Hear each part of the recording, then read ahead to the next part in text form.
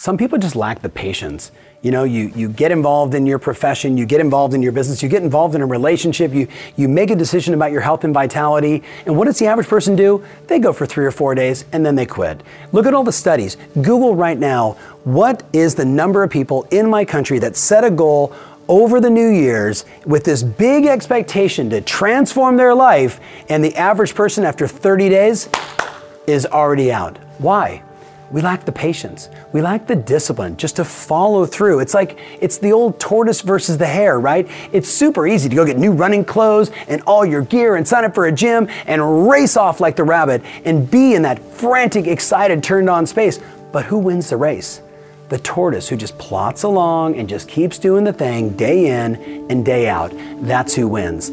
Think about it in your own life. Where have you been the hare, the rabbit? You're just frantically racing, like, I gotta do it all and I gotta do it now. And where in your life have you been more patient? Where have you been more of the tortoise, where you're just taking the time to do it right, day in and day out? We both know which one gets the better result. My point to you is this: you gotta be patient. You gotta be patient with the things that are meaningful in your life. The stuff that really matters always takes time. My stepmom used to tell me all the time in the first decade of my business, she said, listen to me, all the real fun happens after 10 years. The first 9 years and 364 days is like blood, sweat, and tears. And she was exactly right.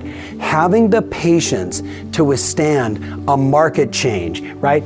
New competition, people coming, people going, all the things we deal with in life and business, having the patience and the perseverance to keep following through, that's where the joy and happiness is.